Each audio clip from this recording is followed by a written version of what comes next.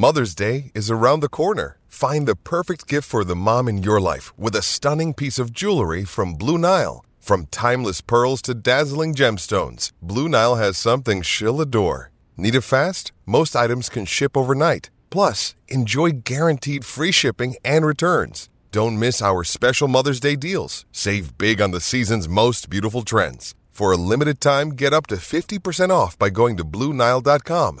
That's BlueNile.com. Another day is here, and you're ready for it. What to wear? Check. Breakfast, lunch, and dinner? Check. Planning for what's next and how to save for it?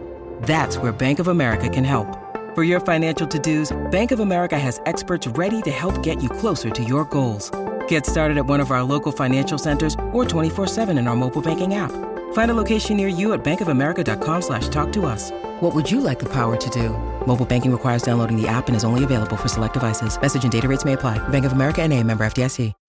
When you need mealtime inspiration, it's worth shopping Kroger, where you'll find over 30,000 mouth-watering choices that excite your inner foodie. And no matter what tasty choice you make, you'll enjoy our everyday low prices, plus extra ways to save, like digital coupons worth over $600 each week. You can also save up to $1 off per gallon at the pump with fuel points. More savings and more inspiring flavors make shopping Kroger worth it every time. Kroger, fresh for everyone. Fuel restrictions apply. Oh, it's a goal. Who got the assist? Who got the assist?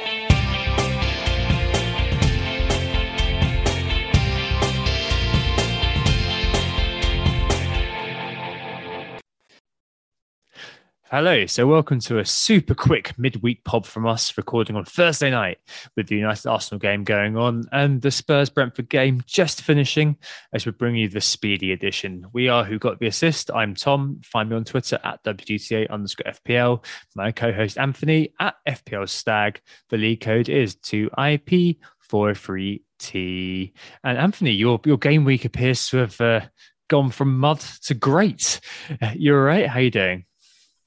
I wouldn't go so far as to great, but I would say that what was looking like an absolute disaster class of a -8 seems to be working itself out into an improbable grey arrow or possible green arrow, depending on what happens in the final minutes of the Spurs game and indeed the rest of the Manchester United game. But it's been an unexpected way to do it, with ESR scoring one of the daftest goals that we've seen since the beach ball goal that was scored on Pepe Reina that time. Absolutely.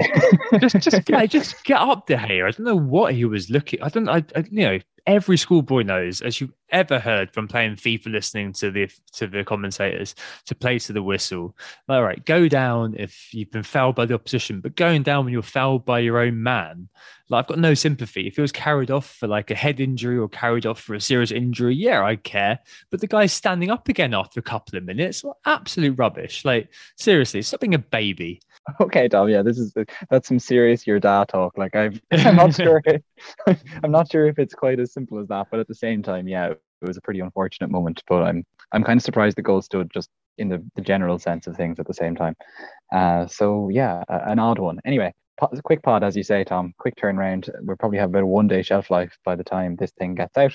So what we're going to be doing is just a Q&A and some of our usual updates as well. And with that, we might as well kick off with what's there of the game week reviews and how we're going so far, what we did, etc. And I was first in the running order because it seemed like I was going to have the worst of the two of us game week wise. And then suddenly things have turned around and I have somehow soared ahead of Tom in spite of taking a -8 hit. This is all kind of provisional and based on bonus points and things. But how has this come about?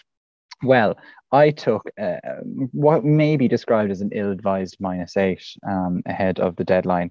I felt I couldn't go on without Jota, and that was kind of the primary reason for doing so. I probably went, a hit further than necessary in one go to get Reece James's as well, on the basis that if Reece James played, I know there was a bit of an expectation that he wouldn't play, A, because of an injury, and B, because he'd probably play the next game. But I was not taking that risk again, and I just had to try and find a way to come into the side. I was just too fearful of going another week without him. So I got both Reece James and Diogo Jota into the side.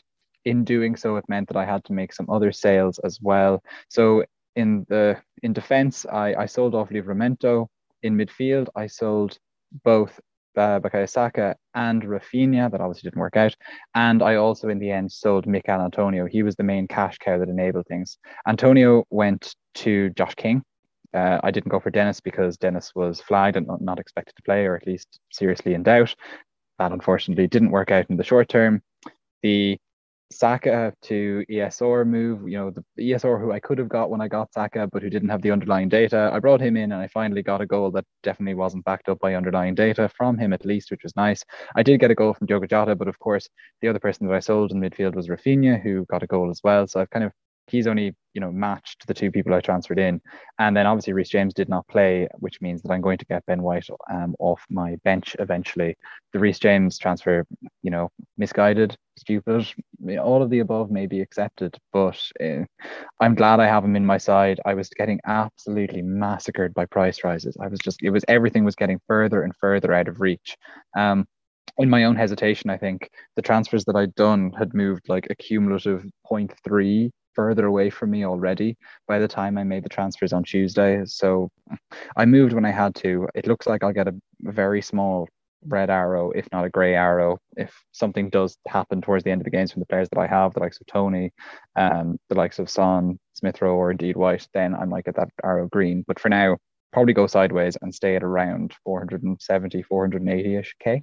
You got that sweet assist from Jesus finally making up of last week's.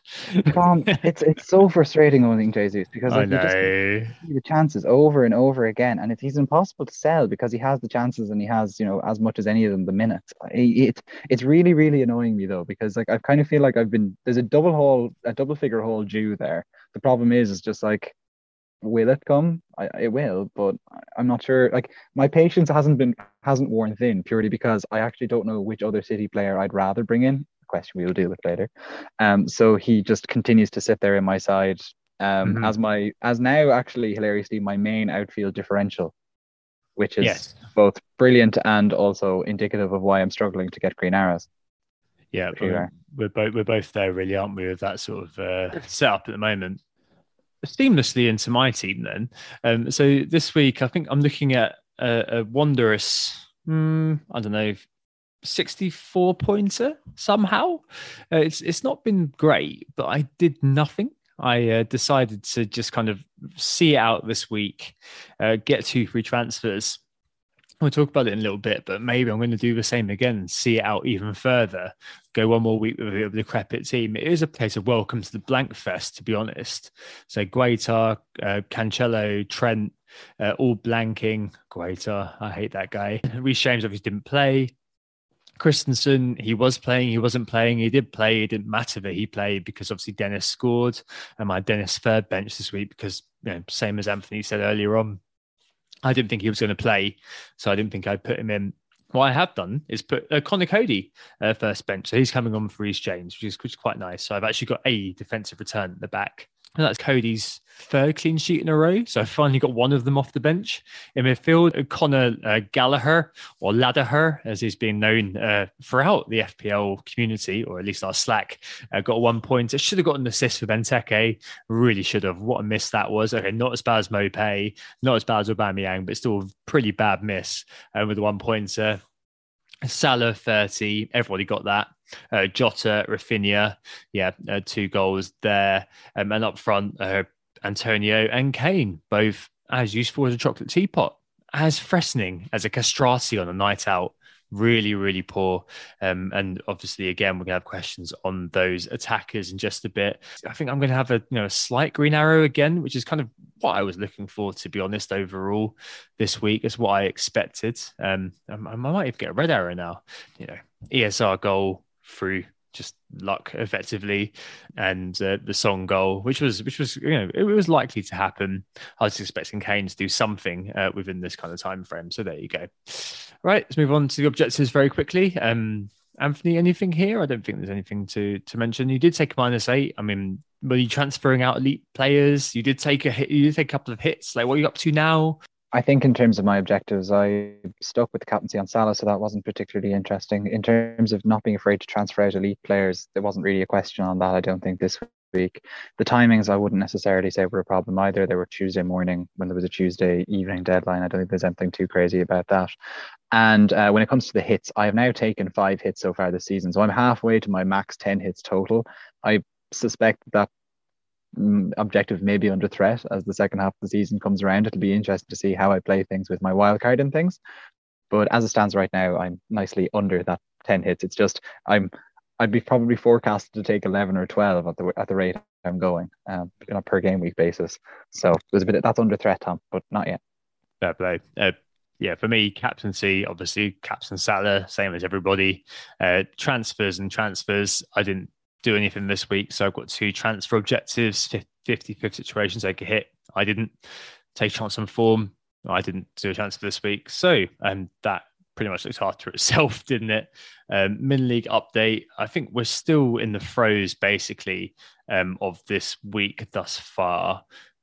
Is it worth doing a Min League update, do you think, Anthony? I think we should definitely give the Min League update a skip this week. I'm not sure if there's any value doing that when there's half a game which features a lot of active players still going.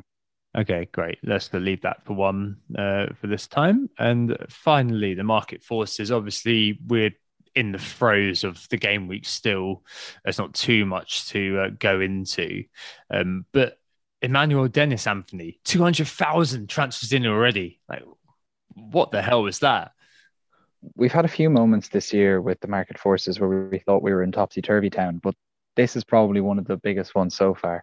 A 5.4 million striker from Watford who have sacked a manager and, could well get relegated. The idea that one of those strikers is the most transferred in player in any given game week is shocking. The idea that he's one of the most transferred, they're the most transferred in player, and it isn't even ahead of like a double game week or some sort of odd factor which makes us interested in players from random teams. It just shows, I guess, how good Dennis's recent form has been, that he is attracting so much attention, and of course with that enabling price. It's 3 goals and 3 assists in the last 3 games, so that's pretty incredible in and of itself. There's 4 double-figure hauls this year, all for like one of the cheapest strikers in the game. It's pretty shocking. And so there he is, 211k transfers in. He's followed up by Diogo Jota with 175k-ish transfers in. And there's kind of a clear podium, really. Bernardo Silva rounds it out at 130k transfers in. After that, really, you're looking at kind of Button's numbers when it comes to other players who've been transferred in, the likes of James Maddison, Rafinha, Tony, Cancelo is the most transferred in defender. But all in all, it's really just that top 3 who are attracting all of the interest.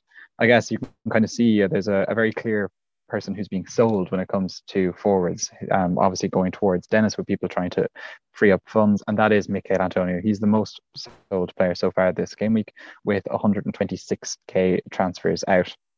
The most transferred out other players then kind of Hwang is in there, Gallagher is in there, Ben Rama is in there. They're all in, and actually Reece James as well. And they're all in at around 80-ish K transfers out, kind of vying for those lower slots. But really, it is all about the Antonio sales and I guess the Gallagher sales so far. Those are the kind of the interesting things to pick out. Gallagher, from that perspective, it hasn't been like the high production rate that it was from FPL points a few weeks back, but he's still, for the value he provides, he's not doing too badly.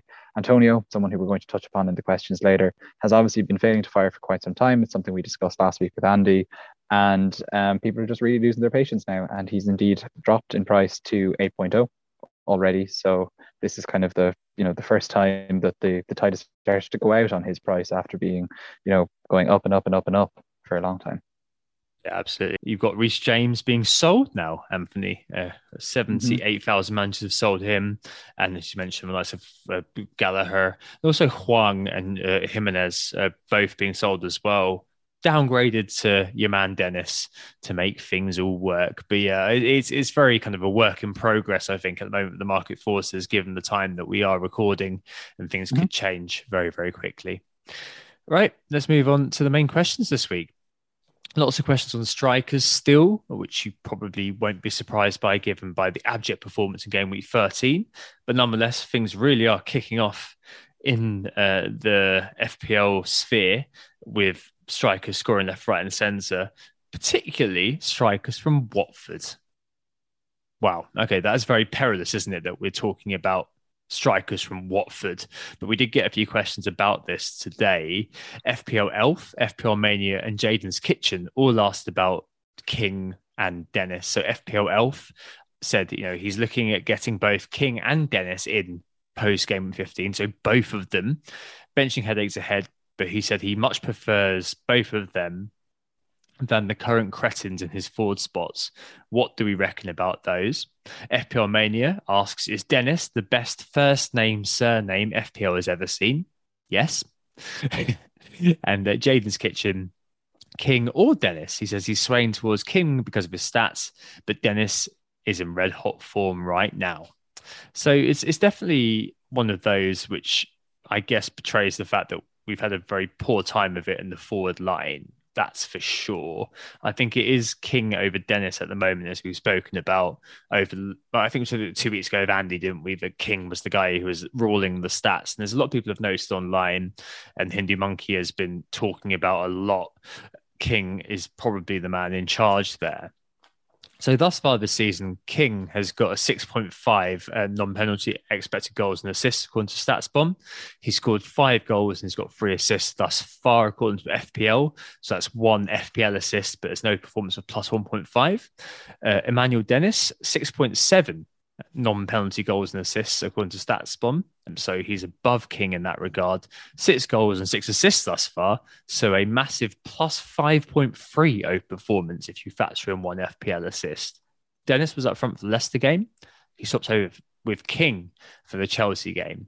And Seb Vassell, a former podcast, noted this week that if you take out King's hat-trick against Everton and you remove Dennis's highest best against Villa, King still comes out on top in terms of the expected data. So removing the biggest performances that we've seen, King's non-pen expected goal involvement is 5.1, Dennis's non-expected goal involvement is 4.1, and King as well is on penalties. I guess what's important is how important 0.3 million is to you. If you watch them play, Dennis is super frustrating, and he's one of those players who, to the eye, you'd be looking at thinking, oh, I've got to get this guy in because he's a bit of a doer on the pitch, I suppose. He's one who's very active and you can get very excited by. But, I mean, at this level, Anthony, I suppose we're just kind of playing a game of who's the best enabler, aren't we? If you had to make a choice between the two, who would it be? And if you were going to get both, would you get both? I should probably ask, actually, rather than if you were going to get both. For me, I guess I was faced with this decision to some extent the other day, and I made the decision to get King in. Now, had I known that Dennis would play against Chelsea, would I have taken the decision to bring in Dennis just because he enabled things a little bit more? I'd have probably avoided one of the hits if I'd been able to do that. Maybe I would have. It's impossible to tell now. But what I can, I guess, say is that I'm happy with the King transfer from the perspective that he's not that much more expensive now. It's almost ridiculous how narrow the gap is between them now at just 0.4, and with 0.3, and with look, King has that underlying data. He has the non-pen XG. He also has the non-pen XA. He has the penalties, as we said. He scored 1 versus Leicester. Sarr wasn't on the pitch, but Sarr missed versus Man United, and Sarr is injured probably for the next month. So with that in mind, things are looking good for Josh King from that perspective. Dennis, as you say, a bit of a doer. He's had a significant overperformance in his data, but he is the type of player that you would expect to get an overperformance on his data, in the fact that he's constantly there, he's constantly trying. King can kind of disappear in a way that Dennis just doesn't. He makes himself very visible in games. Now, there are plenty of forwards who've made themselves extremely visible in games and who haven't necessarily ripped it up. Mbuemo is someone who is very visible but doesn't necessarily rip it up. Shane Long, I remember, was always someone who made himself extraordinarily visible but just unfortunately didn't necessarily have the goals to pair with it. Dennis has had the goals so far, but the question is, do you think that they're an aberration, or do you think that he can continue to do that? I'm personally happier having King, but if I were in a position like yours, Tom, there's no way that I'd be thinking, getting frustrated with Dennis. I'd be definitely sticking with him, and you'd be mental to get rid of him right now because of how well he has been doing. Would I double up on them? I'm not sure I would. And this is just from the perspective of just, that means there is always going to be a Norwich striker starting for me, unless I, play with one up top. But I'm unlikely to do that too frequently. And I'm not too thrilled by the prospect, in spite of the fact that they have managed to get a few goals along the way in the last few weeks. I still don't think that Watford are actually good. It's just kind of happened the way that it has for them, and these strikers have been in the right place at the right time or whatever, especially Dennis. And I feel like King just kind of has the edge in those stats, and so I'm quite happy to have him as an individual single Watford pick rather than doubling up. Yeah, I think you're right. I think we're in a very kind of now place, aren't we, if we're considering doubling up on them? Maybe we're looking at the last kind of 2 or 3 weeks and thinking, oh, it would have been great to have double Watford strikers over the last couple of weeks. But there will be players who emerge and take over that kind of slot. Now, if I was wildcarding last week or maybe even this week, I'd be saying, yeah, okay, maybe I will go Dennis and King. But as you said, I think it's the right place, right time sort of thing with both of them. It could happen. It could happen that both of them continue to keep this up and both of them slay over the course of the season. And, it would have been the go-to to get these strikers extra cheap. The great thing is that they're both extra cheap. So you're not missing out on very much and they're not unattainable. There's going to be no bandwagon that gets away from you if it does happen. There is a turn, obviously, in the fixtures that comes fairly soon for Watford. I had Dennis third bench this week. I didn't expect him to play. But from game week 16 all the way until late February, Watford don't play anybody out of last season's top 4. Game week 27, they play Man United. So there could be a case to have one or both of them. Obviously, Dennis is going to go away by the looks of it with AFCON, which we'll speak about just a bit. Would I want both of them? Probably not, because the value is going to be everywhere else in the team at the moment. Again, that could be a very now point, and they could accelerate away and be amazing value. Will we see it?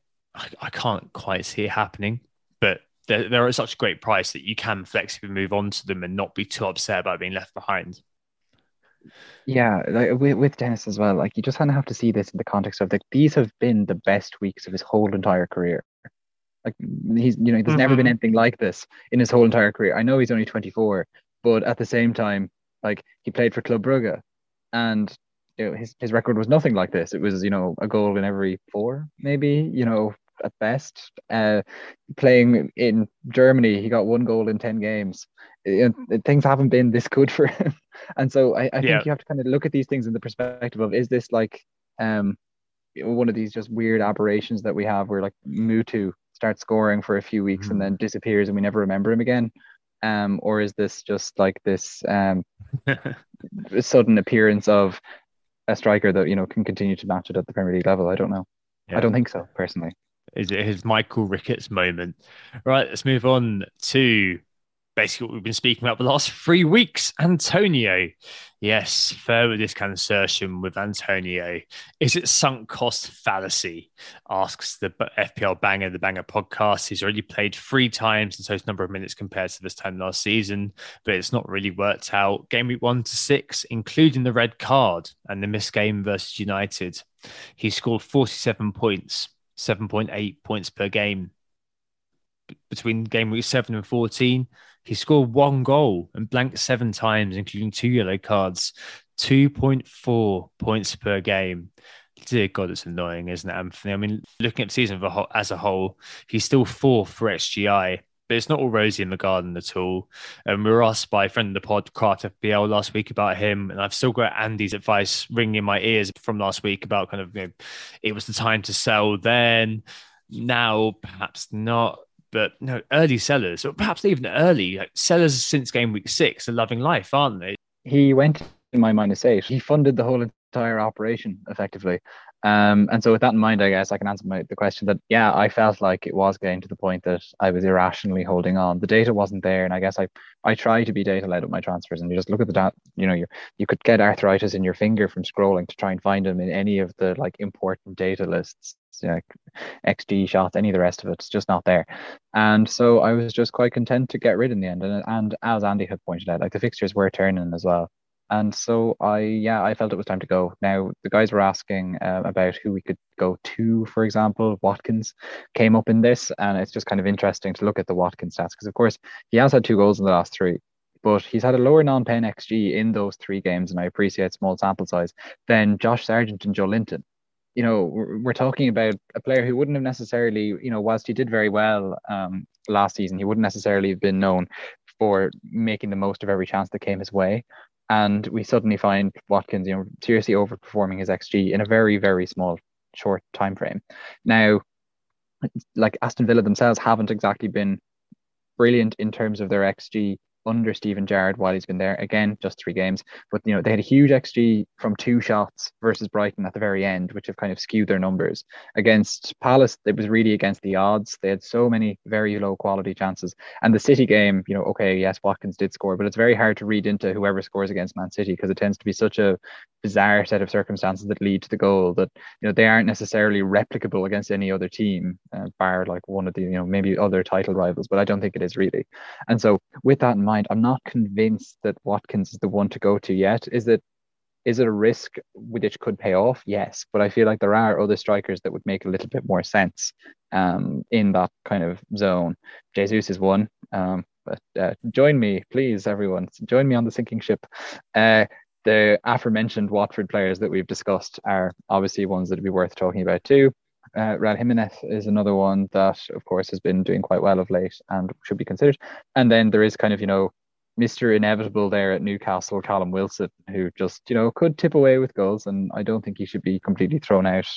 There's a few decent fixtures in there for Newcastle, but of course there is 2 kind of fixtures with City, Man United and Liverpool as well, kind of come together. But around those, you've got the Burnley game, and Leicester haven't been great shakes defensively. And after those, they've got Everton as well on the day before New Year's Eve, which is kind of a plump fixture. So it's like, if you want to have a striker who's you could see scoring against anyone, including the big teams, then at least Wilson provides that particular impetus. Right. No, okay, maybe Wilson. The fixtures for Jimenez are absolutely appalling. Like, I've got Connor Cody, so I've got a close eye on this. They've got Liverpool, City, Brighton, Chelsea, Watford, Arsenal, and Man United. But this is the postman, it's like you're not getting him. You're getting him there because he can produce on either side. You're not really getting him in because the fixtures are good. Like, the good fixtures have come and gone now for Wolves, and largely he has done quite well in them. Especially compared to all the other strikers when they've been, quite quiet. Like, are you really going to start advising, Timo Pukki, who has actually picked up a few goals in the last few weeks? But, he plays for a team that, have scored about as many times as there is like solar eclipses in the year. So it's not really worth, Yeah. I appreciate I've just like talked down Timo Pukki for the reasons that I've then talked up Callum Wilson. So, there is an element of picking and choosing here. I appreciate that.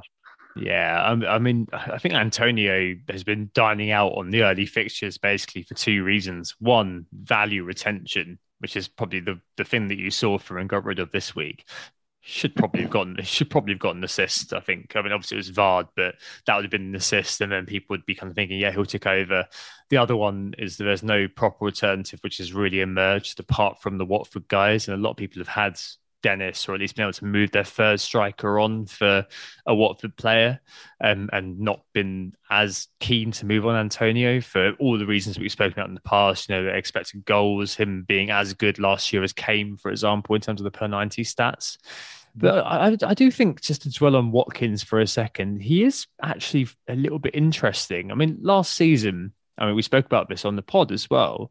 He managed 168 points, 14 goals, 9 assists. Last season, actually, he was 7th for expected goal involvement amongst all players in the Premier League with 18.8. He was 0.1 of an XGI behind Bruno and 0.3 ahead of Son, who made it into the 200 club. If you throw in the 4 FPL assists that he got there, he actually managed 19 goal involvements, which is just a 0.2 underperformance. So it's actually pretty decent if you look at the expected data. What's really nice about him as well is his shot heat map. They're all in or within the close vicinity of the box, which is really nice. And I'm very interested in making the leap across from Kane after the Norwich game. I mean, yeah, there's Liverpool, but after that, he's got Norwich, Burnley, Chelsea, Leeds and Brentford over 5 games. So 2 newly promoted teams and 4 teams in the bottom half over the next 6. He could do well there. There's this fated new manager bounce, of course. But importantly as well for my team, so it's very situational, of course, him for Kane could finance Rafinha to Bruno or Sancho, picking up one of those players. So he could be a nice solution there for me in terms of moving across Kane. Would I replace him with Antonio? I think I'm going to still keep Antonio for now, just because I've got other things to do. Maybe I'm falling prey to what I said earlier about value retention and him dining out on kind of my own fears about what he could do if I sell him. Mm-hmm. I think ultimately I've got other things to do for the same reason. For the same reason I've still got Brian Mbeumo. It's the same reason I've still got him. The same reason I've still got Guaita, because I've got other things to do. If I had a wild card, those players would be out very, very quickly. But I mean, it's just the case you've got finite transfers and you've got to kind of manage them. I think because there have been zero other strikers hanging around that I could have moved him onto when I did have free transfers and was just sat there with a free transfer or two to do, that he still remains in my team, Antonio. But I completely understand why you, for example, got rid of him. What about the man who powered you towards the end of last season, Christian Benteke? I'm not as interested at the moment in Palace. I think the last couple of games have not. I mean, they were very, very good, and they lost Anderson, they lost MacArthur, and something in that team seems to have lost a bit of impetus. I mean, those two are not players that you'd have fingered at the start of the season as being essential to how that team ran. But for whatever reason, I mean, Will Hughes was slated to be MacArthur's sort of next in line, the heir to MacArthur, and he only played the last kind of 20 minutes of the last game. Joachim Anderson, he's kind of playing those kind of long raking balls over the top, as important to Palace as Van Dijk is to Liverpool. Not that Anderson's anywhere near to as Van Dijk, but playing the same sort of deep lying ball playing defender sort of role. With those two out, it seems like Palace have lost that bit of fluency, and Vieira is still finding his feet there, and the Palace team is still finding their feet to some extent. I'm not sure about Benteke yet. I'm not sure whether he's worth buying quite yet. I still think I prefer Watkins, but we'll see in a couple of weeks, or a couple of weeks being after this weekend, whether I still want to kind of abide by that, because there's that tough United games come. Mm-hmm. Understandable. No, all makes sense really with that one. Cool. All right. Premium Playgrounds is next up. So obviously, staying with the strikers to some extent, people are asking, is there an interest in the likes of Lukaku, Kane, and Ronaldo? FPL Reaper at FPL Grim said, is there an interest in Lukaku? Does he fit our system? He said he's not. He's wanting to bring him in, but he's not sure if this current system will benefit him. Havertz isn't Lukaku, but Havertz hasn't been much of an enabler to Chelsea in Lukaku's absence. It's not really quite worked. So will Lukaku come in and change things for Chelsea? At Manic Stoic asks, given Kane and Ronaldo have Norwich in the next two, is there an advantage to moving away from permacap Salah? So we're going to be interested in either of those kind of high ticket strikers. And Sweet Blues 23 asks about buying in Lukaku too. Looking at those premium strikers, Anthony, is there an interest from you in those players? My general feeling is no, it's just too hard to fit them in. But to maybe dig into that a little bit more, with Lukaku, I had him earlier in the season. I think we all felt for at least a point that he was going to become one of these essential FPL buys. I think there's nothing to say that he won't be that at some point in the season. But as was pointed out in one of the questions there, it just doesn't seem like the system has suited him thus far. Things haven't really fallen his way as well since he really came to Chelsea. And so for now, at least, I'd be reticent to go there because of the structural difficulties it would cause your own team. I would say ditto with Harry Kane and Spurs. Like, Spurs are making a dog out of good and bad fixtures alike. And that good run of fixtures that they had has not paid the Kane owners well, as you well know, Tom. And so with that in mind, it's kind of like, okay, yeah, there's still a few good fixtures there left to go for Kane, but I'm not sure at this point if it's the time to be bringing him in. If you had him, I wouldn't be selling him, of course, at this point, because the fact of the matter is a Norwich fixture for someone like Harry Kane could still will be a hat-trick. Ronaldo, on the other hand, it's a bit difficult with him because, okay, now we've got a brace against Arsenal. It's a brace so far. It could turn out to be a hat-trick. He's Mr. Inevitable. This is just the way that he is as a player. My fear with Ronaldo is that he might not score again in December, because what's going to happen under Rangnick? How is he going to play him? Is he going to make him a super sub? Is he going to try and make him the pressing player that he once was quoted as saying you couldn't make Ronaldo. I think it was when he was at Leipzig. And that just makes me concerned about bringing him into my side. That okay, yes, he could be an unbelievable super sub for a pressing team to come on against opponents who have been worn down and where there's a little bit of extra space, and he could be fantastic at it if he's able to park his ego and make it happen, and if Rangnick is able to get the control to make it happen. But that isn't necessarily brilliant from an FPL perspective if he's coming on and getting 5 and 6 points, every second or third game at that price. It's just not good enough with, definite 1 and 2s spaced in with that, or maybe 1s, I guess, wouldn't be 2s if he's coming on as a sub. Under Rangnick, I kind of fancy the non forwards to have greater success. Rashford and Sancho will be kind of the first ones you'd look to. Bruno, I think, is the player that he should seek to get the most out of on a game by game basis. I'm not sure if getting the most out of Bruno is code for make sure he scores goals and gets assists, scores goals. I think you have to kind of use his assist value much more so than his goal value if you were to try and make a cohesive team with Bruno involved. But of course, with penalties and with just long shots and things, he could still prove himself to be a good asset, even if he isn't necessarily having the same license to get into the box he once had. Cavani could be an interesting one in very light touches because he has the work rate, but you fear about the minutes with him at his age. And that's one I'd be kind of just keeping an eye on in terms of injuries, and just maybe he just seems to fall into favor as someone who can pick up a system and who has the intelligence to make things work quite quickly. But for now, Ronaldo, of course, they're unbelievable fixtures from game weeks 15 to 27. But personally, I'm in wait and see territory. I suspect, though, knowing the FPL community, that won't necessarily be the case tomorrow. A brace by Ronaldo means that, we're back to probably game week 3 or whatever week it was, Tom, where he is a must-have and the new manager bounce and la la la la. Yes, possibly. Possibly. I mean, I agree with what you said about him, Anthony. I think that, the X-Mins over Christmas is questionable at best at his age. I mean, he's an amazing visible specimen, yada, yada, yada. But it's best to see what Rangnick does with him. But I'm likelier to echo you and home in on the likes of Sancho, Bruno or Rashford as my United pickup, really. Rashford is actually the one that I think could be I feel he is a generational talent within that side. It hasn't necessarily kind of made it happen yet. And I think Rangnick is one of these people who will see that and try to get the most out of it from a both goals and assists perspective that others haven't. And he could make an absolute mockery of his price tag and his position in FPL. Yeah.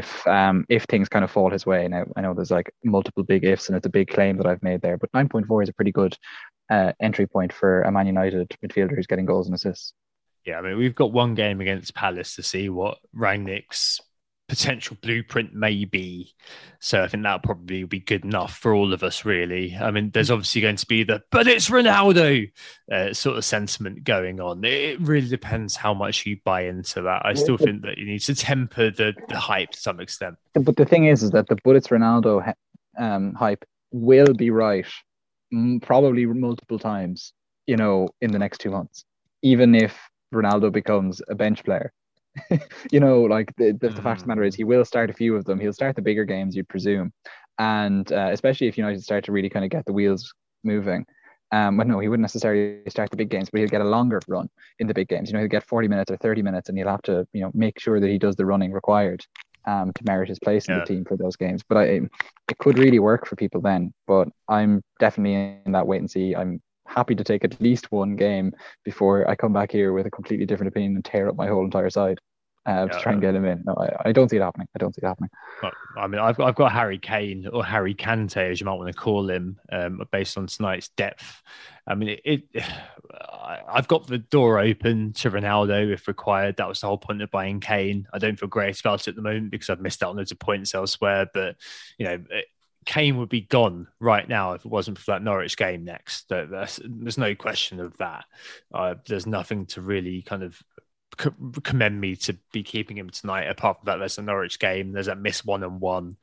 That's really annoying, basically. I mean, there is the Lukaku spectre, just to pick him up as well in terms of the Reaper question. I don't know how much faith we place in quotes, not very many.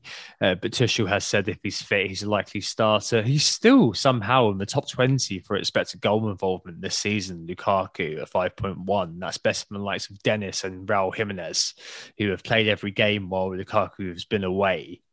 obviously don't play for Chelsea, so it's slightly tempered again. But after West Ham this weekend, they don't play another top side until Liverpool on the 2nd of January. So you could say there's a really good looking 5 fixtures for him as well. So what I like about all this is there's lots of kind of multiple good avenues. I think that everybody's going to flock to Ronaldo, and perhaps you could have some other options there. I do like the idea of looking at Sancho, looking at Bruno, looking at Rashford in terms of Ronaldo, and looking at kind of getting an alternative to the Ronaldo train, just because I think I'm not probably going to be captain Ronaldo. I think I'm probably going to be sticking, especially in line with my objectives, to just captain whatever the algo tells me. The algo is probably going to be telling me to captain Salah until he goes away for AFCON. So having the quality spread throughout my side, going away from the duomium, as I've got them with Kane, and going into some sort of spread quality sort of pick up with Ronaldo, with Salah, being my sole premium, could be where I go. I really don't like Kane is another kind of thing that I just say right now. Maybe thinking differently next week after Norwich, but I think that's the way it sort of is. Moving on to Manchester City. Where the bloody hell do we go now with City? Praz FPL asks, who do we target? Which City attackers do we need for the good fixtures? Do we go back to Foden, he asks, or Bernardo Silva, Jesus, Anthony's man, or even Grealish? Good options. Adam and FPL, Adam Pritchard, that is, and FPL Rodney ask, why don't we all own Bernardo Silva at this point? FPL Davids says, is there a case for doubling up on City rather than Chelsea right now? And Darren Chen says simply, Foden, do we hold or sell? And there's a cheeky late question as well from Ross at FPL Merch asking if mid-price mids are coming into the fore now, with cheap mids such as Gallagher, Mbeumo and Co stalling, which I guess probably involves Bernardo Silva in that. I mean, I had to look at all the information, all the data for Man City at the moment. Their top scorer is currently Bernardo Silva. So maybe to Adam and Effa Rodney, we should be buying him. Hooray. He's 34th in the Premier League for expected goal involvement at the moment, according to StatsBomb, with an underwhelming 4.2 expected goal involvement. That's 5 goals and 2 assists. Great movement. I mean, his goals have been characterised by ghosting in for a tap-in, apart from that amazing volley, obviously, over the week. I was going to say over the weekend, over the midweek games. It's those ex-mins, aren't they, that is a bit of a killer. So City are currently second by a long way, by the way. Liverpool are 14 expected goal involvements ahead of them in terms of expected non-pen goals and assists. And they also don't play anyone describable as a tough opponent to Arsenal on the 1st of Jan. Even that is a bit lows, isn't it? I mean, I'm really interested in Bernardo Silva. They'll take -4. I don't know. I mean, I know that I was going to say Gundogan here, but it's murky without making any inferences about his status. We don't know why he missed the game versus Aston Villa. Doesn't seem to be any real reason. It says it's unavailable, and that was all that was mentioned. I mean, if Pep okays him in the press conference on Friday, I'll be interested again. He scores particular goals in particular spaces, as mentioned by Jordan Jarrett Bryan on Football Weekly. But maybe talking to Ross's question a bit, could we be overlooking Bernardo a little bit? I mean, all of the lads that he's mentioned in the mid-price mids have fallen off big time, haven't they, Anthony? Like Mbeumo, trash. Gallagher, playing deeper, should have got an assist, as I mentioned earlier on. Benrahma, long gone. Cornet, shockingly, not able to keep up his nearly 1 in 2 conversion rate.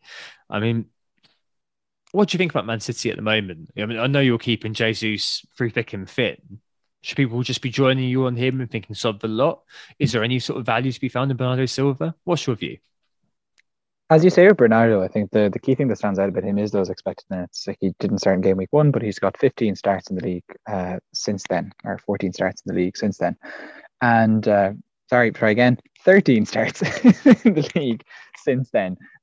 He didn't make it to the 60-minute mark in one of those games, but it was game week 3, so we'll just forget about that, casually gloss over it and say that his minutes are as good as you'll find in the City midfield / attack. The thing with Bernardo Silva for me is that just he doesn't actually have that many shots, and whilst his goal record is quite good in that he's got 5 so far this season compared to his City teammates, this is again kind of this problem with City where the fruits are all spread out so much across the team that anyone is as likely to score almost in a given game.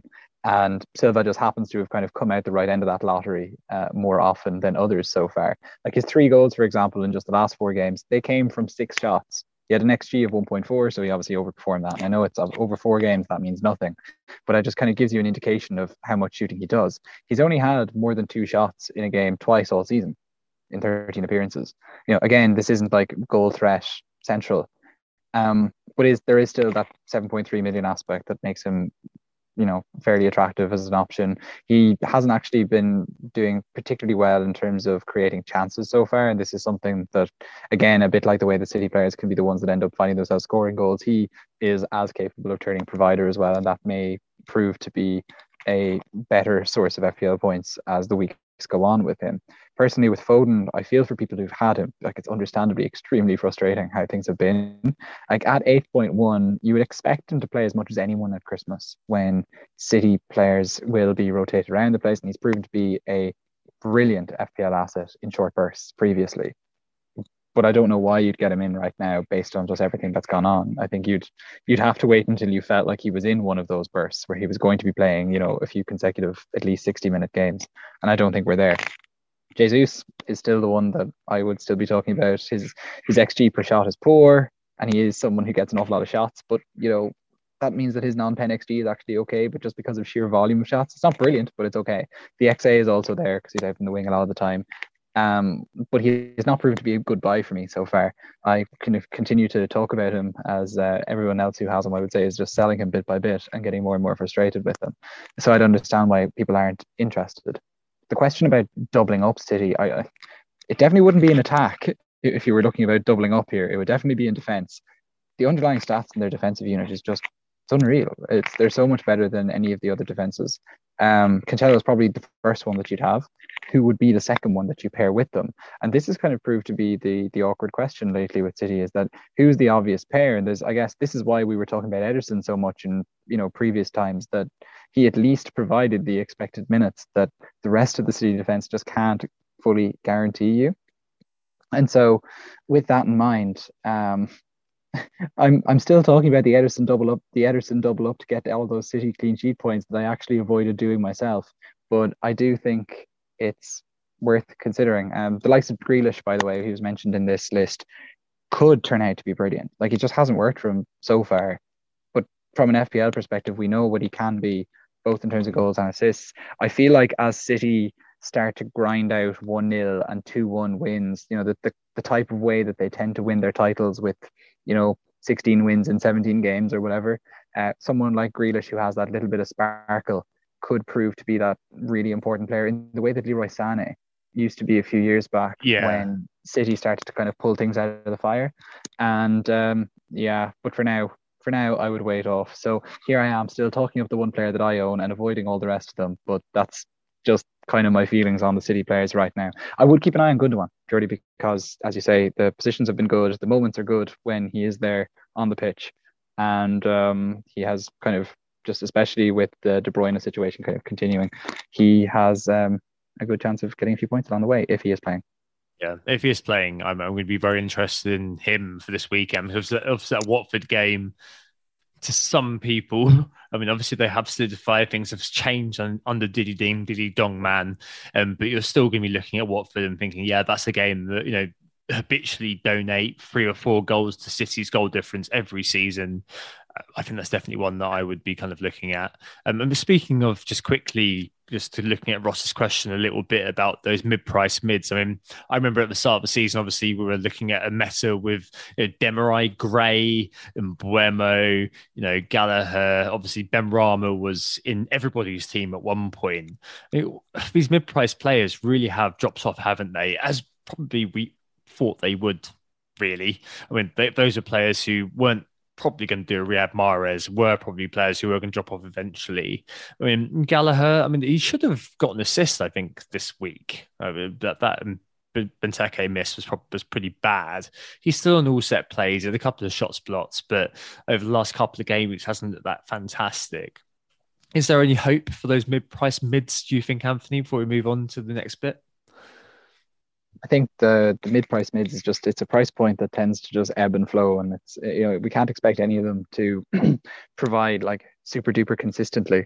And so you just kind of have to just keep an eye out on who is going to provide there. Like Smith Rowe, I know now in comical fashion this time, but he has managed to be relatively consistent with his points for quite a few weeks now.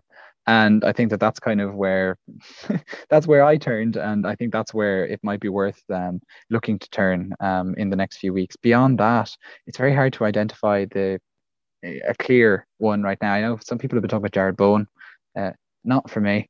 There's if Everton can turn things around, like that's a massive if. James Maddison has had 2 good game weeks in a row in FPL. This is noteworthy purely because there was a stage where James Maddison was like the type of player that we all wanted to have on our FPL teams all the time, and the idea that in 2021-22 he would be 6.7 million would have seemed insane to us a few years ago. But that's just kind of how far things have kind of turned for him. Tom, it's a hard Harvey question. Barnes, basically. Harvey Barnes. Where's Harvey Barnes, Anthony? No, we're not doing Harvey Barnes. And so, with that in mind, look, I'm totally kicking to touch on this question. Basically, Tom, there's no obvious answer to me right now. Yeah. I went for ESR when pressed. Jota is obviously faster and faster moving away from that price point, which means he can't really fall into the conversation. He could have been in the conversation a few weeks ago, but Yeah, no, definitely a bit of a must-own. Right, a few in the pick and mix bag just to finish off before we move on to kind of transfers and captains and the usual related question to segue us into it. The first one is from Mitchell Sterling, the pod statistician, who asks, is this the week to stop bringing in any additional AFCON players for our sides? Well, AFCON goers, broadly, I think it's time to start thinking about curtailing our interests unless it feels a bit overwhelming. So Dennis, for example, if you're listening to this podcast and don't own Salah, no one's going to be doing that. So let's not mention that. It feels a bit to me like the old days, though, when we'd start to sell players very, very early in anticipation of an upcoming blank game week. And everyone would be scaremongering about the fact, there's a blank game week in 4 or 5 weeks. Be careful. And people would be making transfers out for players who had 2 or 3 game weeks left who are pretty good. There are still 5 weeks to go, I think, until the nearest possible moment when players leave, which is after Boxing Day. And the players you're going to bring in at the moment are going to be fixable through free transfers to be getting rid of. I just don't want to fall into the trap of being alarmist about AFCON. Obviously, it needs to be borne in mind. But the reality is there's not a massive impact on the squads. Salah, definitely the highest priced player on the game. So if you sell him, you're not going to have trouble getting to anybody else, are you? Maybe Dennis, but at the end of the day, you're probably going to be all right if you get rid of him. Elsewhere, you've got Ben Rama, still owned by 24% of players, but that's dead teams and Nick.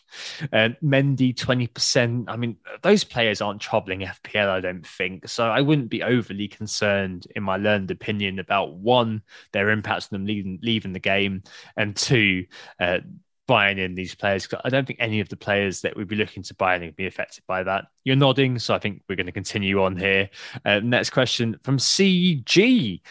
We've mentioned this a couple of times already. Early predictions on United assets to get, says FPL CG, who is not Conor Gallagher. I guess we've said this a few times, but I think we're both veering towards the midfielders to some extent. Ronaldo's ex-min's a bit of a problem. Rashford, Bruno, Sancho. Ronaldo now seemingly flagged as well. We might as well flag that in the midst of the pod. There is talk that Ronaldo has gone off injured. We're not able to independently verify it, and so of course we might as well just flag that we're just not able to fully go into that right now. I'm not heading down to Old Trafford to get in the tunnel and touch him up on the thigh. Let's talk about the defence though very quickly, Anthony. So Shaw and David De Gea are both appearing very highly in Mikel Tokvam's transfer algorithm. Obviously, at the moment, you'd be laughing and just saying, nah, go away. And we need to see how it's going to shake out. And obviously, give it 1 week at least. Rangnick's going to be in charge over the weekend. We'll see how it all kind of sets up. But is there any interest perhaps in thinking, say you own Guaita like you and I, any interest in looking at a United goalkeeper, for example, because the next few fixtures are really good. The new manager bounce could come into play. United could solidify at the back. Could that be worth 5.0? United's a hard one here in that, okay, De Gea could actually provide value. I was kind of laughing there at the Shaw stuff because I've just kind of got myself into a bit of a cul-de-sac on Luke Shaw in FPL in general. But I think there could, like, United are the type of defence, and we've seen it even under Solskjaer, that they were able to keep clean sheets very consistently. They were able to have pretty good underlying data consistently. And it's the same personnel. It's actually an improved version of the personnel, if anything, that are there. But am I going to go rushing, looking to the United defence to provide me with points? No. There's just way too much value to be had elsewhere, and too many essential, expensive, elite defenders that you need to have in your team. It's not even some sort of negotiation. It kind of feels like you need to have your Cancelos, your Trent Alexander-Arnolds, your Reece James, or your Rudigers, or an Alonso right now, in your side. And it's going to get harder then to fit one of those United defenders in at 5 point something ish, or De Gea in at 5.0, when you can just get a cheaper enabler like a Ben White to kind of fill in the gaps in your defense. That's why I guess I'm looking to De Gea at 5.0, because he is, as you say, an option there that could be, as like, he is basically competing with a lot of really cheap goalkeepers for position there, and he may well provide that value, especially over this run of fixtures. But I'd have to see a little bit more from United under Rangnick to know. The one thing that I would say is that when a manager comes in, it has consistently been the case, and we see this with top teams and bottom teams. So we saw, for example, the top team with Tuchel. We'd have seen it at lower ranked teams, like basically every team that Sam Allardyce took over mid-season ever. It is easier to fix a defense and then work on the attack afterwards. So if you were Thomas Tuchel, or if you were Ralph Rangnick, you might be like, okay, fix this United defense, make them a bit more solid. Fernandes pot shots, Rashford fast on the break, equals win. And it could well work pretty consistently with the amount of talent that they have. It's kind of something that, it had to vie away from that when Ronaldo was signed, but if Rangnick can take control of it, I could see how it could work, and it would be defensive discipline that would do it. And at that point then, De Gea, I think, is the obvious option. People will talk about Shaw's balls and the chances he creates and things, but the truth is that he doesn't create enough big, good chances consistently, historically, to make me that interested in him. Yeah, a long-term sure skeptic over there. And finally, Alex asks, should we start to consider Robbo and Trent as part of big at the back?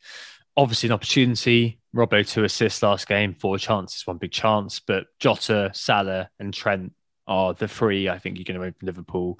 When Salah goes to AFCON, maybe, but it's hard to play on that trio right now. Final question this week. Wow, we've actually gone on a lot longer than I thought we would for a short pod. Oh, God damn it, Anthony, same again. You got me talking about Gabriel Jesus. What can I say? All right, onward move. So Made Man at NKS_Ryan says, when the template is so strong at the moment and only a few hand-picked players are doing well, what do you do with free transfers? Facing this issue for the past couple of weeks where there are hardly any exciting bits to go for, and burning a transfer seems unthinkable. So this kind of segues us nicely into the transfers and captains this week, just because, I mean, I've got 2 things that I could possibly do.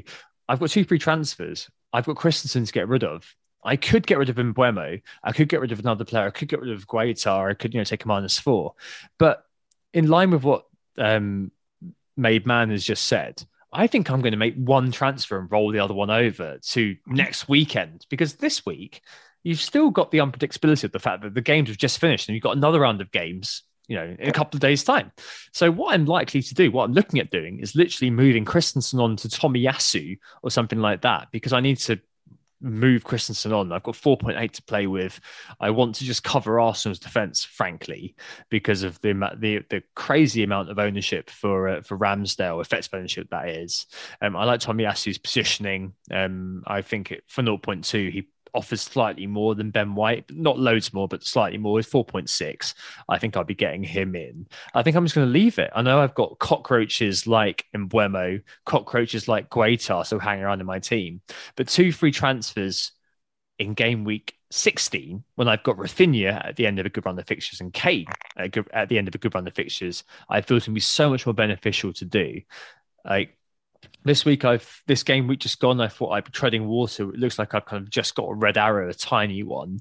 Next week, I'm going to be hoping to kind of stay around that level. But I kind of feel like, I mean, you've had good success this week, Anthony, with a -8. I just think that at the moment, it's not quite the right time to be doing that and taking that level of risk right now. So yeah, my team this week, Guaitar in goal, unfortunately, Trent, James, who may or may not play, Cancelo. I'm going to replace Christensen, I think, with Tomiyasu. In midfield, Gallagher, who I think will get something against United. I really do. Salah captain, Jota. I'm going to give him Buemo one last dance, last dance maybe. Left wing back at the end of the Spurs game, and Rafinha. And up front, Kane. Like, 2 or 3 players on final notice, and first bench Dennis, second bench Antonio. Like, I've got enough in the team to not need to take a hit again. So I think I'm going to do that. I don't know. Maybe I'm being too conservative with a small C, but I just don't feel like it's quite the time to be performing major surgery on my team in line with what your man's just said there. I mean, what do you think about that question? And we'll segue on to your team in a minute. But do you think I'm right in terms of applying that kind of thinking to my team here in front of you? I think so, in short, Tom. Yeah, I feel like where your side is at, it does seem, especially I think in the context of having Harry Kane there, who you're probably going to want to sell, you may want to downgrade and, move funds around a team. 2 free transfers is the easiest way to do that, and the least costly way to do it. And so it does seem like you are just in a position where using your two free transfers in a few weeks where you feel like you will need to do so seems a lot more sensible than kind of spaffing them now and then kind of running yourself down a cul-de-sac where you end up having to take a hit later, or where you're just kind of trying to navigate the awkward Christmas fixtures on just 1 free transfer when you need not have been in that position. And I think in general, the template is strong there, especially if you are on the template. There isn't a compelling reason to fall off it yet. And so with that in mind, I don't think allowing the free transfers to burn a hole in your pocket is the worst thing in the world. Like, I feel like everyone though should have some minor, very minor surgery to do on their side. If you just, like you, Tom, you're just kind of finding a way to use 1 free transfer to work on one of your problems, Christensen in your case. I think everyone surely has at least one of those, like, at least problems that they'd like to move on. They could think about a few weeks down the line where they need to, like, where is it worth just saving some money now? It might only be a 0.1 or a 0.2. It could be downgrading, I wouldn't recommend this, but it could be downgrading someone like Alan to an even cheaper midfielder, for example, just to get that extra 0.1 or 0.2 that might allow you to do something else in a few weeks' time. I would totally understand that, but yeah, I don't think surgery for the sake of it is the way to go, especially when the template is so good right now and there is no compelling alternative. And I guess bringing me to my side, which has now become template after taking a hit, or taking 2 hits indeed to get it to this point. In the end, my game week didn't turn out as good as I kind of thought it looked like it was going to when the bonus points were shifted around a little bit differently earlier in the podcast. But I'll still be in around 540-ish K by the time this is over. Now looking at my team, I feel like I have enough on my bench in terms of White, King, and Alan to make up for the fact that I'm likely to have somebody rotated across my side. My team with a 4-4-2 with Guaita, Cancelo, Rudiger, Reece James, Trent Alexander-Arnold, Son, Salah, captain, Jota, and ESR. And then up front, I've got both Tony and Jesus, and I'm going to keep them both there for another week. I'm going to roll the transfer to have 2. A bit like you, Tom, I just want to be in a position where I have 2 transfers going into the next few weeks, and this is the easiest way to do that. And so with that in mind, there's no point veering away from the Salah captaincy right now. Still, there's just no point. It would just be Harry carry, I feel like. So I will plug on as it stands with this particular team. Hopefully I can kind of get a few more green arrows, because things just haven't really been paying dividend lately. But moving towards a template, maybe that's what I need to do. But yes, that does bring us to the end of this podcast. A rapid pod hasn't been so rapid in the end, and it's probably been there's probably about 50 minutes or an hour's worth of listening for you folks in there. So hope you've enjoyed it. Thanks very much for listening. We were Who Got the Assist. If you want to see us rather than listen to us, just type WGTA or indeed Who Got the Assist into YouTube and you can see us there. If you want to join the mini league, 2IP43T is the code that you need. We're going to close it at some point soon. We haven't decided when, so get in there now while you've been listening to this week in, week out. Just do it, please. Thanks. And also, if you want to get correspondence in, then whogottheassist@gmail.com. Yep, a full league update next week, of course. We'll be back to the full pod on Monday after game week 15. We'll be joined by FPL Harry, previously FPL tips for that one. Looking forward to that. Hopefully he doesn't have too many Jaeger bombs during the podcast. Either way, we hope we assisted you ahead of game week 15. All the best this weekend. We'll speak to you very, very soon. Good night. Thank you. Oh, it's a goal. Who got the assist? Who got the assist?